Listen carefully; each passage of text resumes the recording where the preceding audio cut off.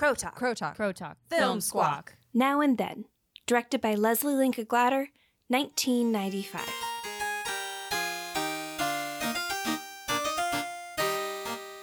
In the summer of 1970, four 12-year-old best friends grow up and apart. But a promise brings them back together again as 90s adults to reflect on the past. Whether you're new to Crow Talk or a seasoned listener, you're joining us during a singular time in 21st century history. As you're critically aware, coronavirus has rerouted normal life, tipping everything expected on its head. This podcast is no exception. Instead of recording Season 3 episodes from our studio at Western Washington University, we will be podcasting from our couches and remote workstations. We will use headphones with tiny microphones as dogs bark outside and our partners quietly bring us tea. Just as the quality of our production must shift, so has the dynamic of film viewing. So, welcome to our Season 3 series, streaming in the time of COVID, where we will reflect on the experience of viewing, share yays and nays, squawk our opinions, and consider takeaways, things we want to remember moving forward about this film, or film in general. That 90s show. That 90s show. That 90s show. That 90s show. That 90s show. Because we understand how many people love 90s films, we've decided to throw it back. And joining this podcast, we have not only Laura returning to offer her wise views in 90s culture, but we also have Ashton for the very first time. Ashton, say hello. Hello. Ashton is also owner at Talking to Crows, and you would probably recognize her immediately if you've seen our film, Just Like the Men. She is one of the stars.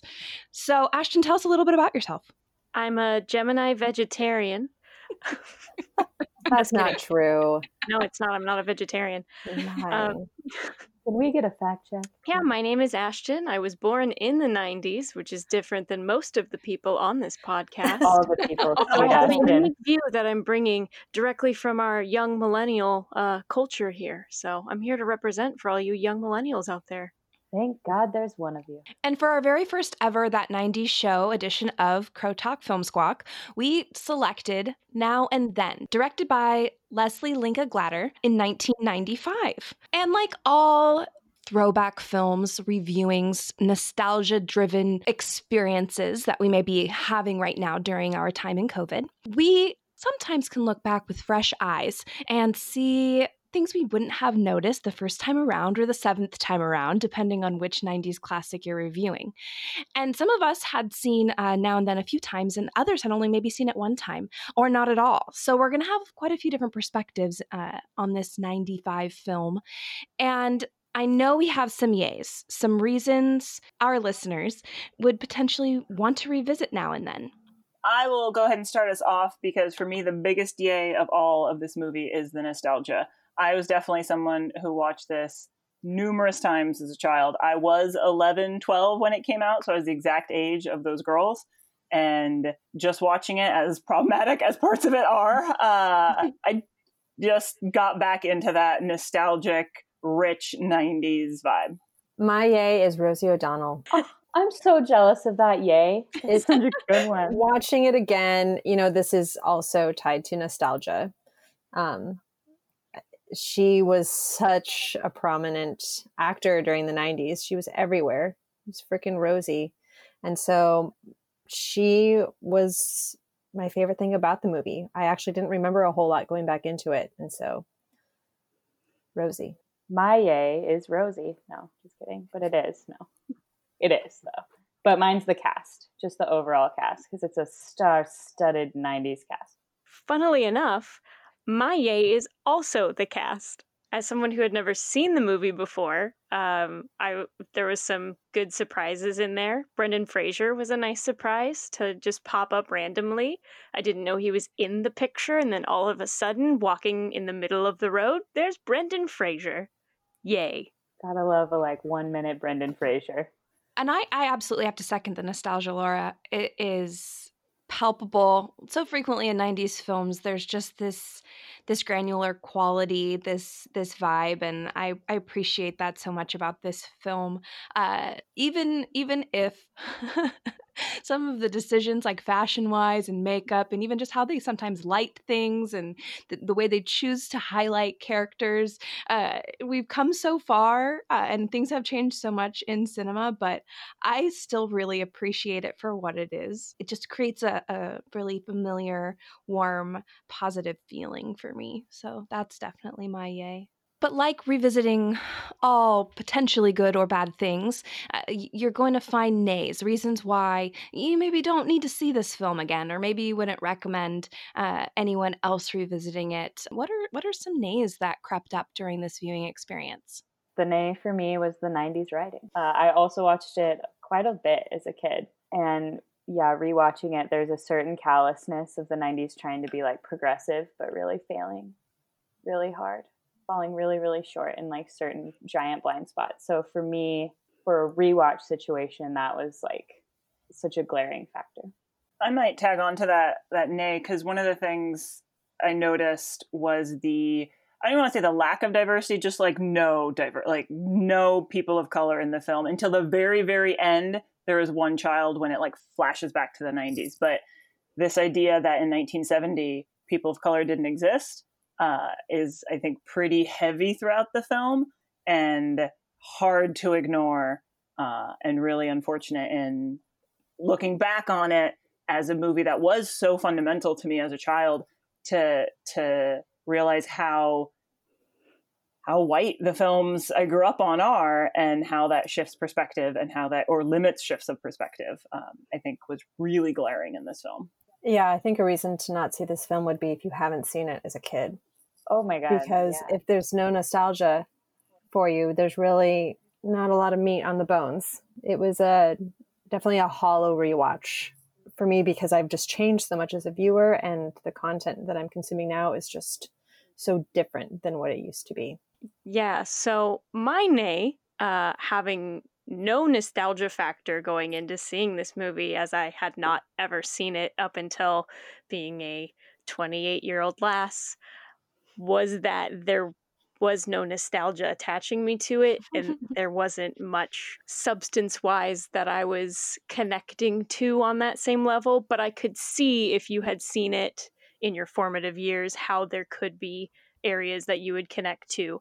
So having that nostalgia piece with it is definitely a way you can connect better to this movie. Without it, I just don't think there's as much context to connect to. Though I appreciate the focus on friendships, because I always do. I just love a good friendship story, especially friendships between women. But I struggled to understand the lasting nature of their connection. And it probably goes back to not having enough character development or the time. I really feel like when they last saw one another, really kind of deterred from their connection. So I think that was something that I wish would have been stronger. And I think that can be applied to a lot of different 90s storytelling examples. Did the plot remind anybody of the movie It? I could see why you would say that. It's like they go into the sewer and it's like kind of creepy, and it's a gang of friends on their bikes. I don't know. Or maybe, what's the one about the railroad tracks? It's the other Stephen Stand By Me. Yeah. It's like the girls, because it's kind of creepy. And even as a kid, I don't remember loving it. Like, I watched it a bunch, which I would attribute to cable. Well, and you know what's really interesting about that is, because I was thinking about this when I started watching it, I completely forgot about the like dead kid and I remembered the rain and the going into the sewer, like getting stuck, but there was so much of this movie I forgot. And I think that in and of itself speaks a lot of like what I remembered and what I held on to, and why I was like, because I was one that suggested, I was like, oh, now and then I love that movie. Sorry, guys. Because like in retrospect, wow. But like, you know, there are certain moments, like the baseball moment was one that I vividly remembered. Obviously Devon Sawa, vividly remember. But I just think it speaks to the lack of substance of the movie, because there was so much that it was just, for the number of times I saw this as a child, thanks to cable, it didn't stick at all. Well, and someone mentioned that it was a star-studded cast. I think that was someone's yay. That was me, and I meant to say it was a white star-studded cast, because fucking brilliant point, Laura. Well, yeah, I mean, I think that if we start coming through a lot of our old nostalgic films, that's what we're going to find. But I think that a big draw for this film was the cast. Like, they got so many famous people at the height of their career in one movie, and that was all it needed to sell. Yeah, they didn't even have to be good actors. Yeah, they were just stars. So I think that, I don't know, maybe there wasn't even a lot of critical acclaim to it back then. It was just very popular. And it caught us all right at except sweet young Ashton. I was 3 years old when this movie came out. 3 years old time.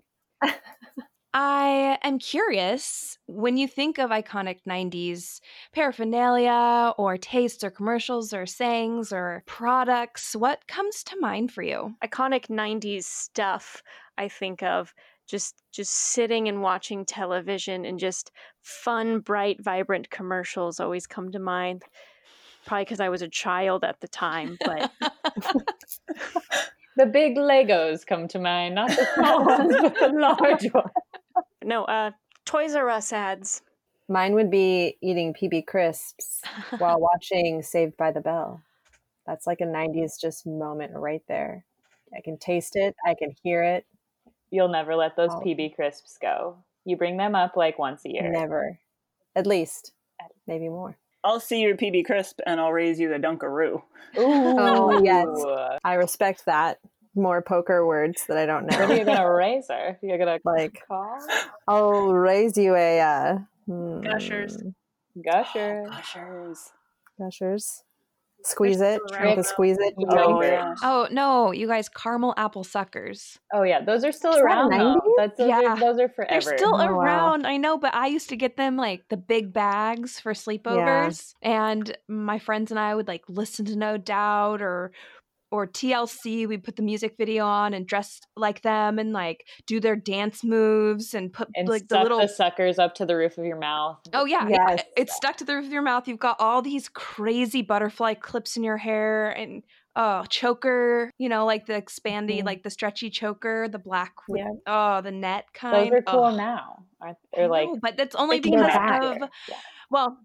I think that actually probably came out of the 70s. And so you're seeing, of course, like ripples from other, especially fashion, other eras, but... Bell bottoms, peace signs. I was just going to say the bell bottoms, Girls Rule, like all that stuff. Like lava lamps. Austin Powers. Yeah, Spice they brought it all back. Just Spice Girls constantly. How did none of us say the Spice Girls till now? I know. Shame on us. I needed to slip that in there because we couldn't go through a 90s thing without saying Spice Girls, Backstreet Boys. NSYNC. There was this quintessential best afternoon in like 98, 99. Beautiful day out, laying on like a blanket outside with your radio and your recorder, your tape recorder, and waiting for your favorite song to come on and hitting record at the exact right moment to add to your mixtape. That's the 90s for me, like just so different from what kids these days have to go through. But yeah, that's a perfect moment. I think really ridiculously, I wanted to remember sayings, and someone was mentioned like girl power, but also like talk to the hand. I can't even believe we said that. Or hella. Or no duh. Whatever. No duh. Or bling. Whatever. Bling. Whatever. Major. Loser. How about some iconic 90s movies? We need to recall again that I was born in 1992, so I was a child in the 90s. But these are my favorite movies that I put on here from the 90s. So obviously, number one, Space Jam. We got Matilda. The Teenage Mutant Ninja Turtles movies, any of them. I even like Turtles in Time. I know it's controversial. Ever After, The Three Ninjas, all of them except for the one where they go to the amusement park.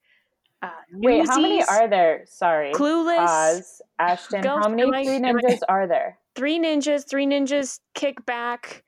Three Ninjas. I can't remember the second one. I always forget. There's three from like the original cast, and then they have Three Ninjas at High Noon. There's four.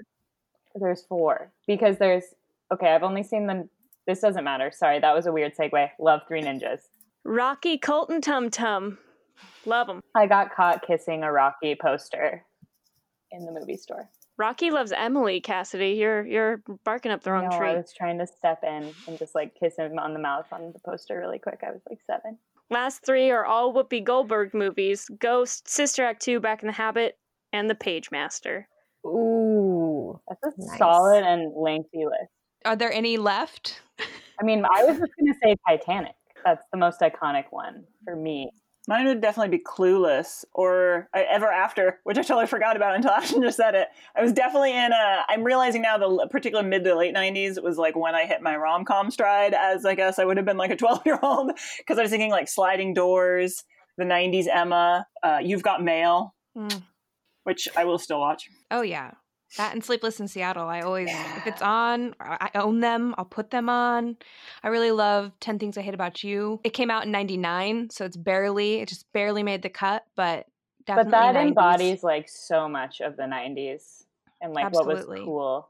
I was also going to say Ever After, formative high school time. Clueless, obviously. Hocus Pocus. But probably my biggest one that I remembered that I've not seen in a long time would be My Girl.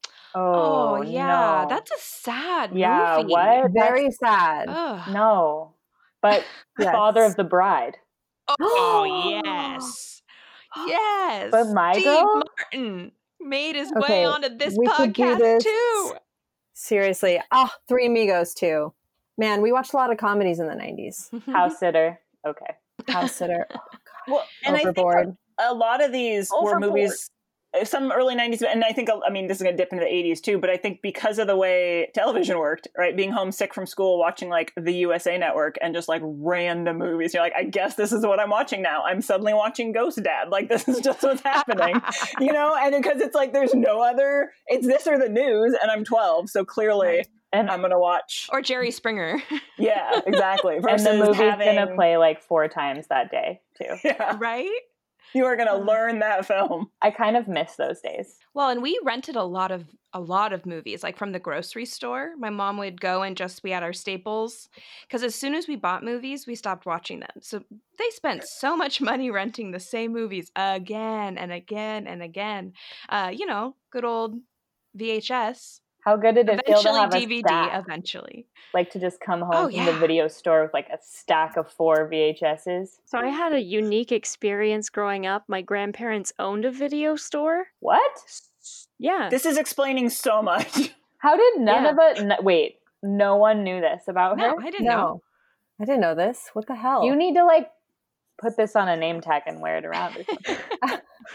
Yeah, so my dad would have us every other weekend, and we would go over to Port Orchard, and he would have to work one of the weekend days, and the satellite shop that he worked at that my grandpa also owned was right next door to the video store, and there was a door that connected inside the satellite shop. So my brother and I would just go in, grab a random video, whatever we wanted to watch, and then pop it in and play it at the satellite shop while we were waiting for my dad to get off work.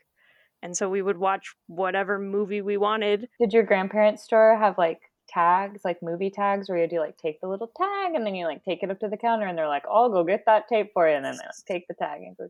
No, they were just on the shelf. You just grabbed the whole... Cassie's mind's blown. Where I was making out with Rocky, okay? They were just cases everywhere. But that sounds like so dreamy, Ashton, and yeah, it does explain a lot. I can remember being like 14 and my dream being to work in a video store. Like, because you'd go in and there'd always be a movie playing and it'd be like, oh my God, I want to pick what movie gets to play in the store. The dream. It was a dream. It was never fulfilled because obviously Netflix. And, I second that dream, and then I got a job at Suncoast. I fulfilled it. I fulfilled the dream. But then it went out of business. Oh. Because, Netflix. Something I was noticing as I was, searching through different 90s films and looking at my Letterboxd and kind of seeing where I've rated some of these classic films from my childhood, I wanted to dive a little bit further into the women behind the films and just kind of see where they ended up, because with our director of this film, she moved on to television, and quite a few directors, especially directors who only directed 1 or 2 films, female directors did move into television, directing and producing at the television level. But there are quite a few female directors that continued to make many films moving forward and are still making films today. Not all of them, but some, like Nora Ephron or Sofia Coppola, Catherine Bigelow, Nancy Meyers. Like, there are some big names of women attached to films in the 90s who then went on to be active filmmakers. But I still can't stop thinking about the women who moved over to TV. Like with Glatter, our director, she directed the television show Homeland, which she just won an Emmy for, and contributed to episodes of The West Wing, Mad Men, Gilmore Girls. She also co-produced for Homeland and HBO's The Leftovers. And there are so many other examples, but we think that maybe they've disappeared, but they haven't. They're still actively working and creating in the industry. It shifted gears. And it just shows like how the industry praises dudes. I think that we like lose female directors, or, you know, like that we wouldn't understand, like, oh yeah, she went from this project that I loved in the 90s over here to do this. You know, I feel like sometimes with male directors, it's easier to like follow their train of projects that they've worked on. And there's something to be said for male directors. They give them a chance at failure. You can see so many male directors have had some bummer movies, and it's not necessarily the director's fault. Sometimes it's the script, sometimes it's the actors, sometimes it's just the way of the world, what have you. But when female directors have that same experience, they don't get a second chance. They get that one shot and that's it. Well, and potentially not only they lose out, but like that studio might now not hire other future female directors because they tried it once and it didn't work out. So we're going to wait a decade. And female film directors were responsible for that feeling so often that I get when I revisit these 90s films, and I appreciate so much their persistence to create films that do work with relationships and you know, maybe they get relegated to a rom-com genre title, but who cares? Like that, it's fun, and they encompass a lot of what we built on as young women. You know, that is also saying, you know, there's some negative things there for sure as well, and I'm hoping we get to unpack some of that as we move forward. Considering the film that we viewed Now and Then, which character do you see the most of yourself in? And is this different from when you first watched the movie as a kid? Not you, Ashton, sorry, but who do you identify with, and has that changed? I related to Christina Ricci. That was all. I think I always wanted to be Christina Ricci, but I think in reality I was more Chrissy. I had a problematic childhood, guys. Don't worry about it.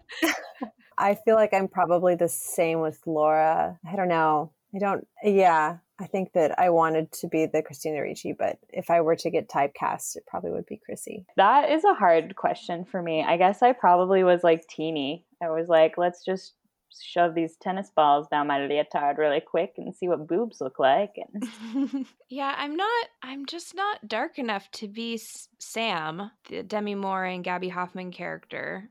And I probably am like a cross between like Teenie and Roberta. Yeah, Christina Ricci, I love her. She is kind of like Rosie O'Donnell of the 90s, like of our generation. I feel like her character did really confuse me though, when she had like the breakdown and like shattered the mirror for no reason and was suddenly like, that was just a moment of like 90s crazy writing. I feel like where it's like, wait a minute. So that's just like a little jab, I guess. I'm taking it. Poor Christina Ricci. She did a great job for an actor at her age. She did great. It was just like a confusing moment. It wasn't really even the acting. Because I agree, it was a weird moment where they'd seeded that earlier, where there would have been a good moment for her to have had that breakdown, and then they decided to do it like there. At the library. Yeah, no, that's where it would have made sense. Well, she had to break a mirror, and there are no mirrors There at a aren't library. any mirrors at the library. That's a great point. It was the shattering of her inner self and her innocence. It was a metaphor, which is why we needed the mirror. The shattering of her childhood happened right there. We saw it in real time. There was the moment with Teenie when she climbs to the top of her roof. Her parents are throwing a party or something like that, and she climbs to the top of her roof and sits up there and watches a movie from the Love drive-in. Yes, and I loved that moment. That reminded me so much of my little escapist moments in the 90s. You're like, we could go anywhere and do anything in the 90s. Like, I would be out past dark in the woods, like digging a hole. Like, there were like no limits. I could just go and do. And we're so much less afraid of the world. And of course, this film takes place in the 70s. So there's even more of that. And they're, of course, in that gated community. It's wild it made you feel safe because it's like also about a brutal murder of a mother and son. I know. So like that's so interesting because again, for me, that movie, even as a kid, and like I remembered before the rewatch, like that movie, it's kind of creepy. And there are quite a few themes that we could tease out from this film. And the most obvious is, of course, friendship and how friendship is depicted in the film, and the different types of connections these young women share. We see this theme of friendship in 90s films quite frequently, and I think that there's some really difficult aspects to it as well. I mean, the way they treat Chrissy is brutal, and it's so indicative of the shame culture that the 90s was steeped in.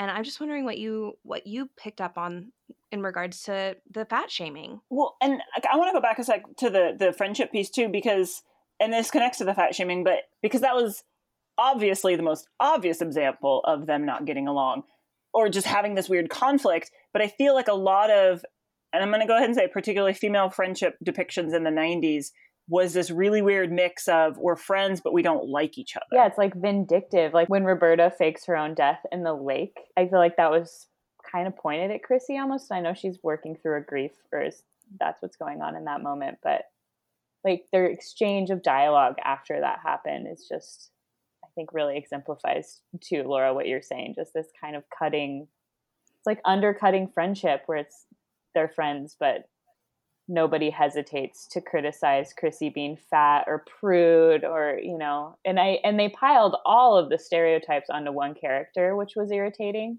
too. Like, I feel like she was the weak character, and and through the writing, there were multiple points of making her that. Like, even as an adult, being so caring and wanting the friends to come back together and be with her, I feel like was honestly written as a point of weakness, not as a pro at this time. It felt really weird. Like it felt like what's wrong with you that you want these people you haven't seen in so long present when you give birth? Like that's a weird thing. As an adult now, you're like, wait, what? You know, like even my closest friends now, like, you don't need to come anywhere near that. Like it's good. I got my doctor. I'm good. You know, like, and so it did feel like a clinginess or something. It felt really problematic. And I remember feeling weird about that even as a kid watching it, but definitely as a rewatch, it's like very unpalatable really how they treat Chrissy. And like the theme being friendship, that really irks me. And even like Demi Moore when she comes back too, I'm like, where is the friendship happening? You're just like so pissed. And going off of that, the way that they wrote Chrissy in was not great, and her friendship with Roberta was strange. But I thought the moments that they had with Samantha and Teenie, especially when they go to the treehouse shop, for lack of a better word, and they hang out in there and she gives her the friendship charm, I thought they wrote their friendship, and their friendship made a lot more sense to me, especially when they came back together. They also had a similar point of view. They both left the town and were both coming back for the first time in the future. So their relationship made a lot of sense to me. But I agree, like Roberta and Chrissy just didn't make much sense to stick together, and I didn't quite understand why they even remained friends afterwards. Maybe it goes back to Rochelle's thing about not diving into character development, you know, and like Roberta's character is so heavy, like she's got a lot going on. She's taping her boobs, her mom died, she lives with boys, you know, she's kissing a boy and none of her friends know, Devon Sawa.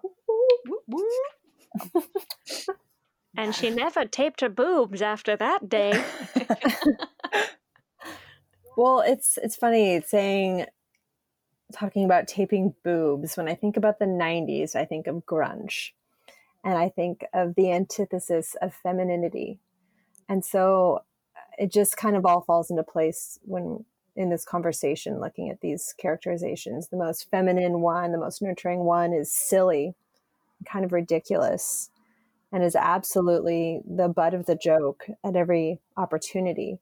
So that just makes me think about what it's like to be a feminine person during this time. I feel like there's no room for that during the 90s. Well, and it's interesting because, yeah, her femininity is kind of mocked, whereas Teenie, because hers becomes more of a sexualized femininity, she's like rewarded at the end with a career, and she gets to be famous, and she gets all of everything she wants, and is elevated because she's more sexualized than somebody who's expressing herself, however, you know, in her own way. Yeah, you have to be a career-driven person, a career-driven woman, because to be a housewife, like the 1950s housewife, is ridiculous, is death, is not progressive, is the message.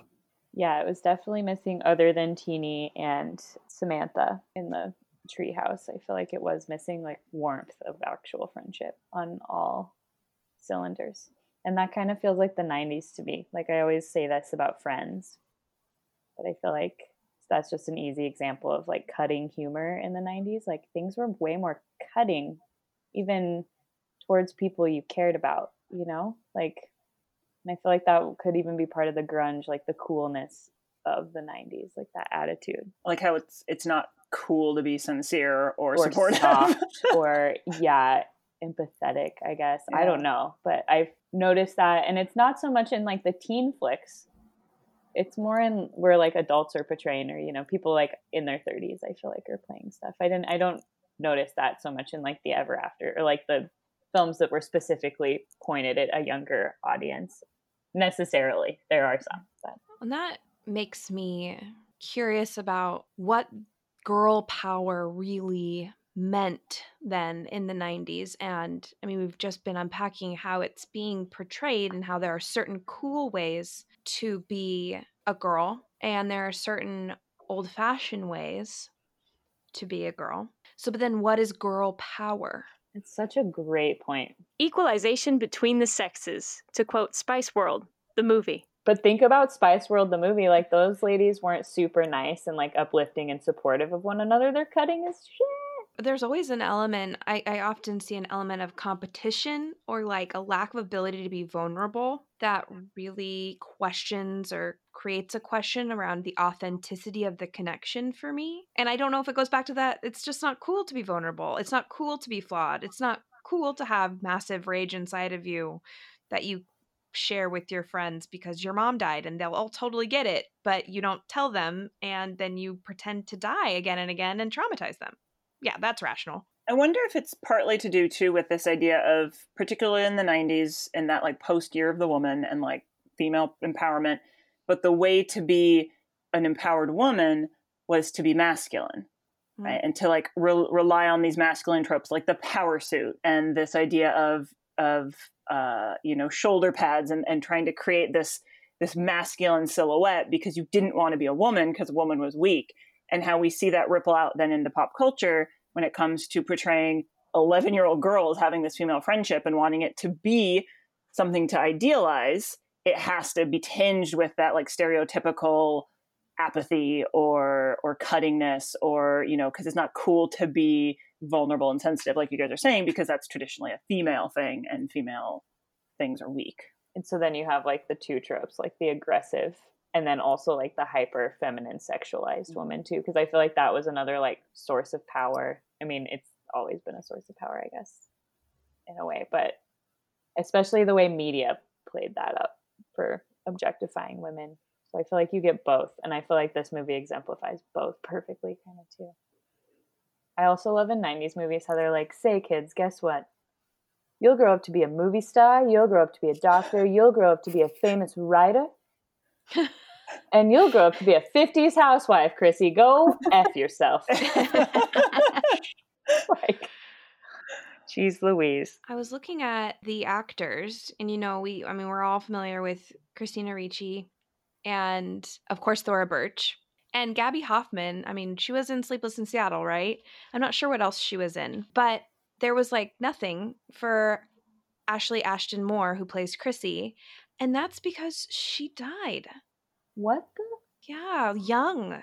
How? That's right. I think she died of pneumonia. Like, it was in like the mid 2000s. Holy moly of man. pneumonia. That is wild. They Really made her sad. gain weight for the role. Yeah, she gained Yeah. like 20 pounds or something. And I think I remember her reading she was like into it. She was like, cool, I like to eat, and just put on the weight. Yeah. And then, so, because that's one of the things I think about too when I watch films like this now as an adult, and you see when they critique a body, like, it's one thing to make fun of a character and the way they behave because you're acting, but it's like, hey, fatty, it's like, well, that's that person, right? That's like that's how they exist in the world. But because, like, she said she was fine with it because she just put on this weight and then lost the weight. But it makes me always think of that when you, particularly from these 90s contexts where they critique. Because I remember Growing Pains, another 90s, right? They used to make fun of the sister all the time for being overweight, and then the actress developed anorexia. Tracy. That's right, yeah. Yeah.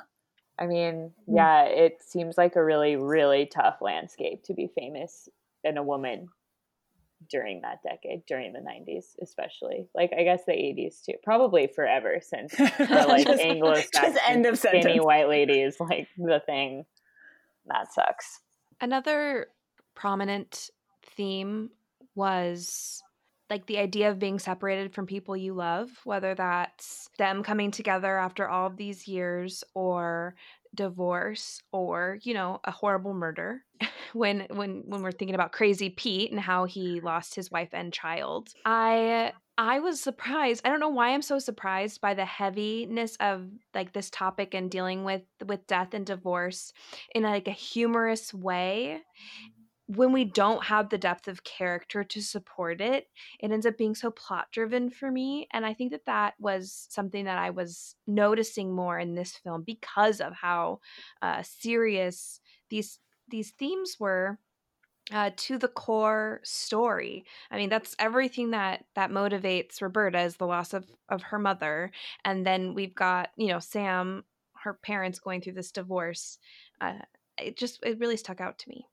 I feel that that's a theme that I have noticed as a general note for films from this era, where there's a really heavy, serious situation going on that's handled really lightly. Really, really lightly. I mean, Overboard actually is a great example of that. This woman has essentially been abducted. She's being abused by this man who's gaslit the shit out of her because she has amnesia. Like, that is messed up.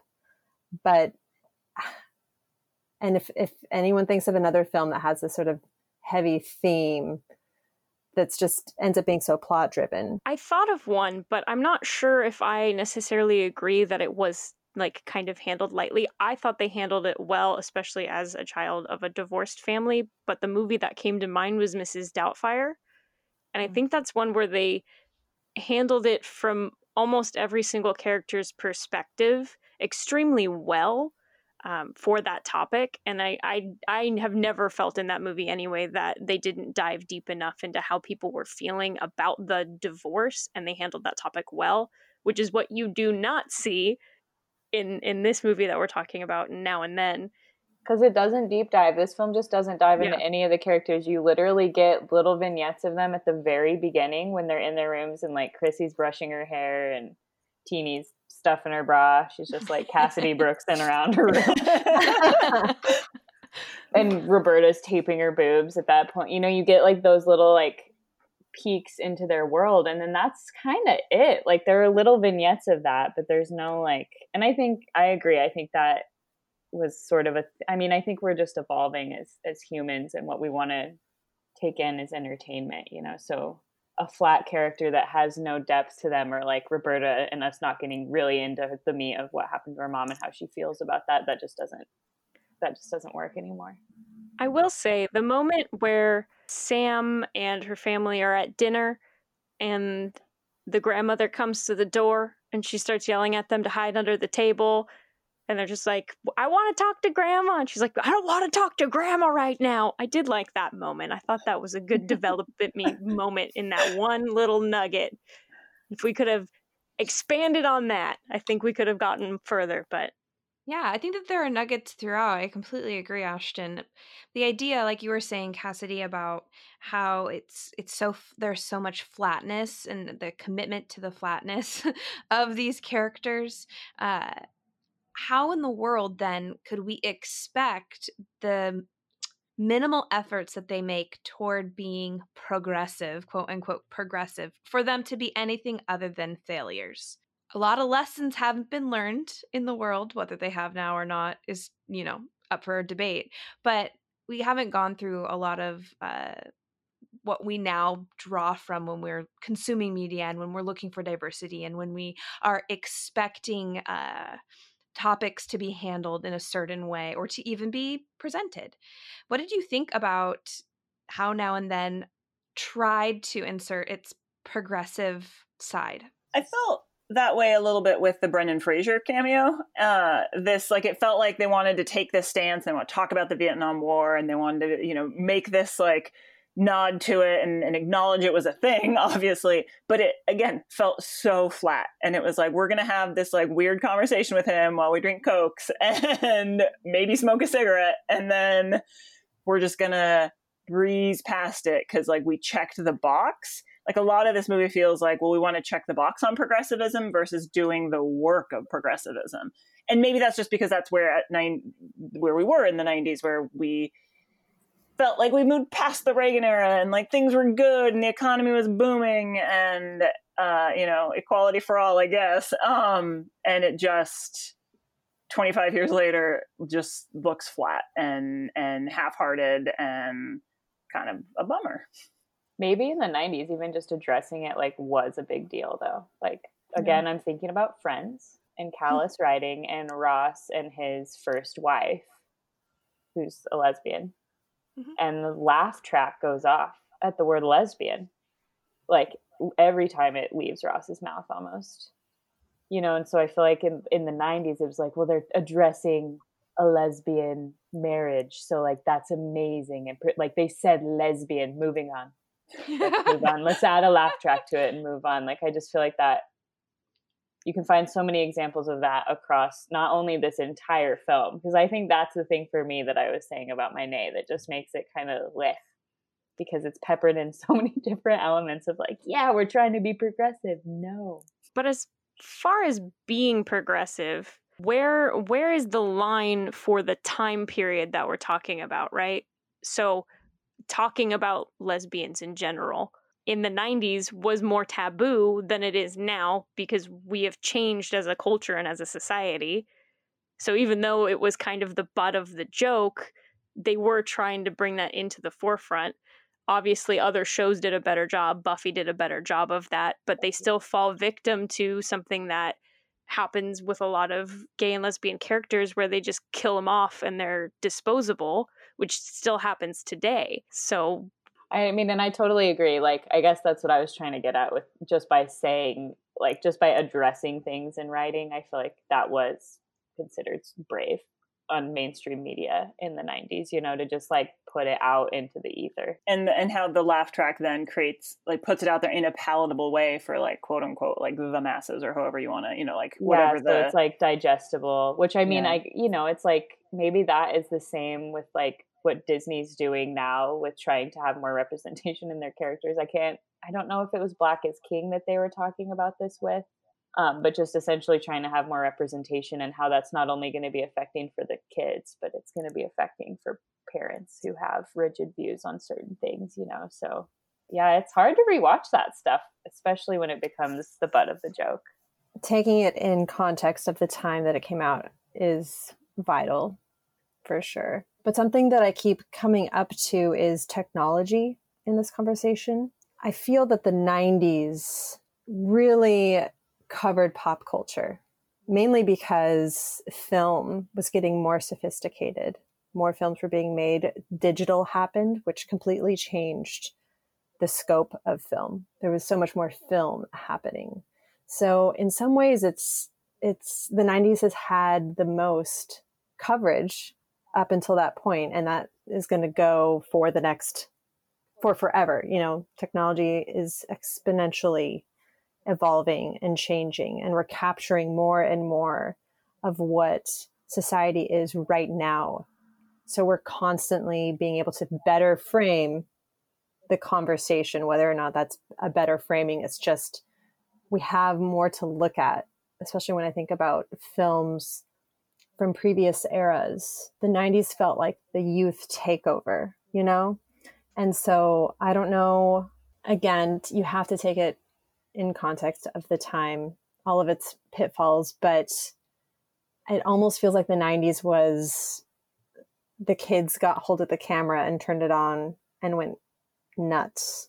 Does any of that resonate with any of you? Oh yeah, especially with like all those fun commercials Ashton loved to watch and stuff, like because all those commercials still, like those were made for me as a child. And not only kids were watching those in the 90s, like any commercial, like a Pizza Hut commercial from the 90s, that in my mind made for a child.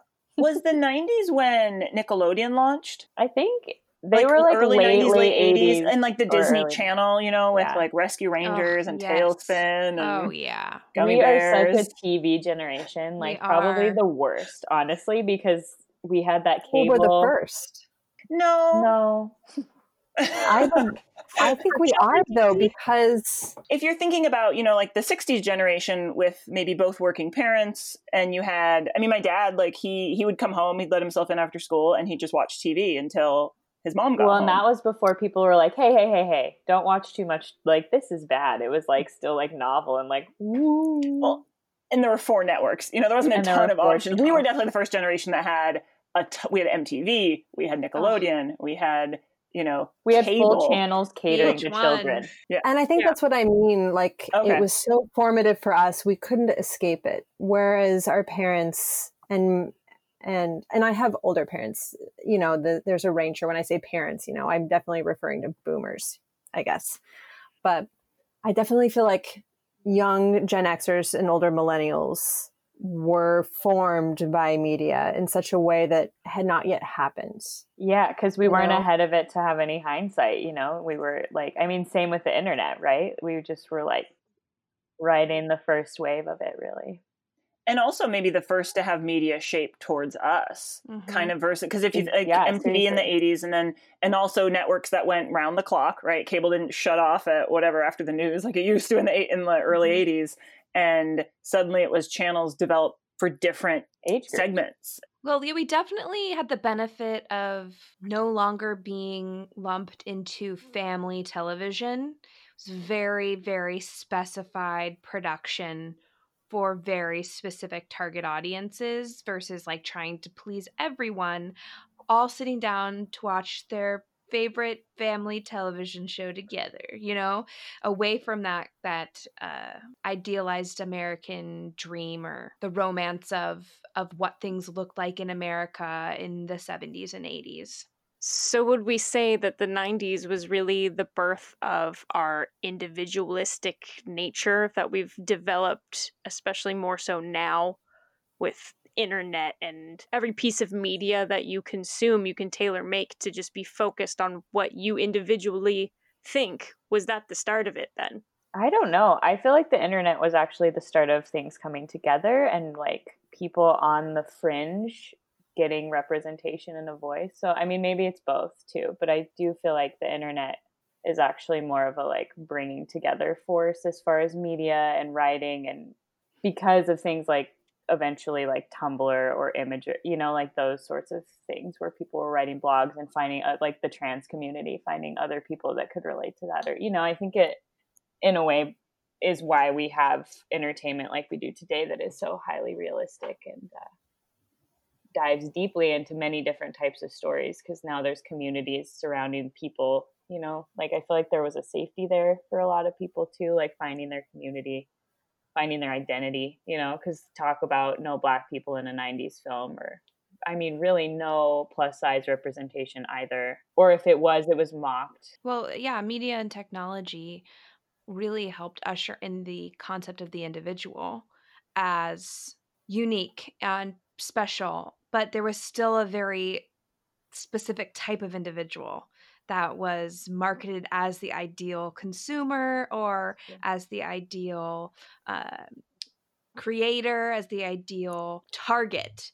And there's just so much whiteness in that we were so limited in our ability to fully develop our own identity in a more holistic capacity, because we're all white. We were just taught we are ideal.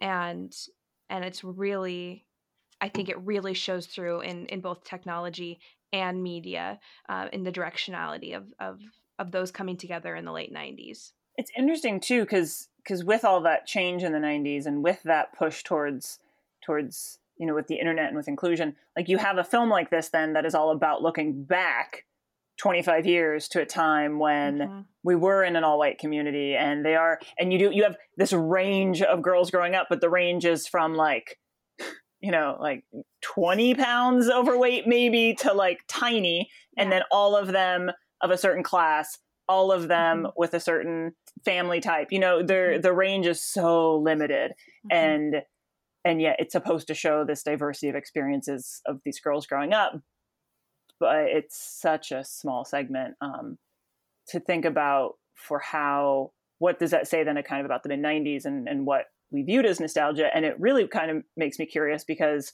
we're now 25 years out from the movie, right? So the movie was looking back 25 years. And so us looking back 25 years to make a film like this now would be 1995. Yeah, I think that would be a takeaway for me, is remembering to question my nostalgia and the safety that it creates for me, and how that may impede my ability to unlearn so much of this socialization, like staying comfortable. I mean, we love nostalgia. I'm such a nostalgia junkie, but it really has its detriment to development, especially when we're talking about movies like this that do not include enough people. They do not include enough socioeconomic status. They don't include enough range to actually depict human life. So I think that's a good challenge that you unintentionally gave me, Laura, is to question my nostalgia and the comfort that it brings me, to make sure that I'm not letting it hold me back or stay stagnant. Totally. That a takeaway for me based on this conversation are all the blind spots that are happening right now that we won't know until we get more space and we get outside of the picture. And it is reinforcing the important conversations that we have been having as a society more and more. It makes me grateful for those conversations and concerned for what we're missing, because we're in it. We can't help but be where we are now. We can't get outside of that. So mindfulness moving forward with my viewing. My takeaway, I feel like, has been a takeaway of mine probably more than twice on our podcast, and it's representation. And as white people, I think it's seeking out other people's representation in stories. That, to me, I get really bored with this type of a story now. Like, it's so boring. This movie's so boring. It's very boring. And again, it's like what you said, Laura. It's like they're trying to present this like range of how things are different. It's like, here's a white suburban person's perspective, So I think I find media exciting to consume that are people's perspectives and stories that I've not heard before, where I'm learning something about human nature or like humanity. And I feel like in the 90s white media, you really like don't get that a lot. You get elements of it, but yeah, so just representation and doing it where you actually talk to people who are part of those groups before you ask a thin person to gain weight, or, like just being gentle with representation and honoring it. I think a takeaway for me from this too is similar in those lines, but I think what's blown my mind a lot about this conversation and this movie itself is I was 11 when it came out, so I was the same age as the girls, which means I'm now the same age as the women in the film, which is kind of a trip. But then I also have a niece who's currently 11. So when I look at her and I think about, I've made suggestions of like, oh my God, I love this movie when I was young. We should watch this. Like, we should do movie night with this film. Realizing that by exposing her to the films that I loved as a child, what is she now not consuming? Like she suggested, we got to go watch the new Babysitters Club, which is so much better than the things that we watched when we were younger. And so making sure that watching a film like this, there's a conversation that goes with it. And it doesn't have to be, I have to put my teacher hat on and like get a chalkboard out, but just like, what did you notice or what did you not notice, and kind of see how we can have a critical conversation about it so it doesn't become internalized the way I think it was with us as kids. Piggybacking off of what you just said, Laura, I was thinking about it as you were talking, is if we were to remake this movie right now, what would it look like? And I think that's a lot of what's happening right now as we're seeing some older movies get remade. Are they honoring it with today's mindset? Are they challenging themselves to answer some of these questions that we brought up, to include diversity and include representation in their pictures? And a few I can think of off the top of my head, I think the answer is no, but there are some examples like the Babysitters Club where they're trying to make positive change and fit within the current climate that we're in. I would actually be so darn excited if they remade Now and Then. Like, I would be very curious to see that treatment. I bet it happens. You know, millennials, we love remakes and nostalgia, so we'll eat it up, whatever it is. Well, it was wonderful to throw back with you all. Thank you so much for joining us, Laura and Ashton. We loved having you. And we look forward to other That 90s Show additions to Crow Talk in future seasons. So we'll be, reviewing that list that you gave us, Ashton, that beautifully exhaustive, perfect 90s iconic film list for maybe a future episode. Hopefully, if nothing else, this encourages you to think critically as you review films. Stuck at home for some of you are back to normal life almost. But this COVID experience has given us an opportunity to shift gears and make the most out of a difficult time. So please be sure that you're staying safe and enjoying streaming from home. See you later. Did we all say something different? I just laughed. I was like, I got stuck. And then I saw Cassie's face and I just couldn't. This has been a Quarantine Style Talking to Crows production.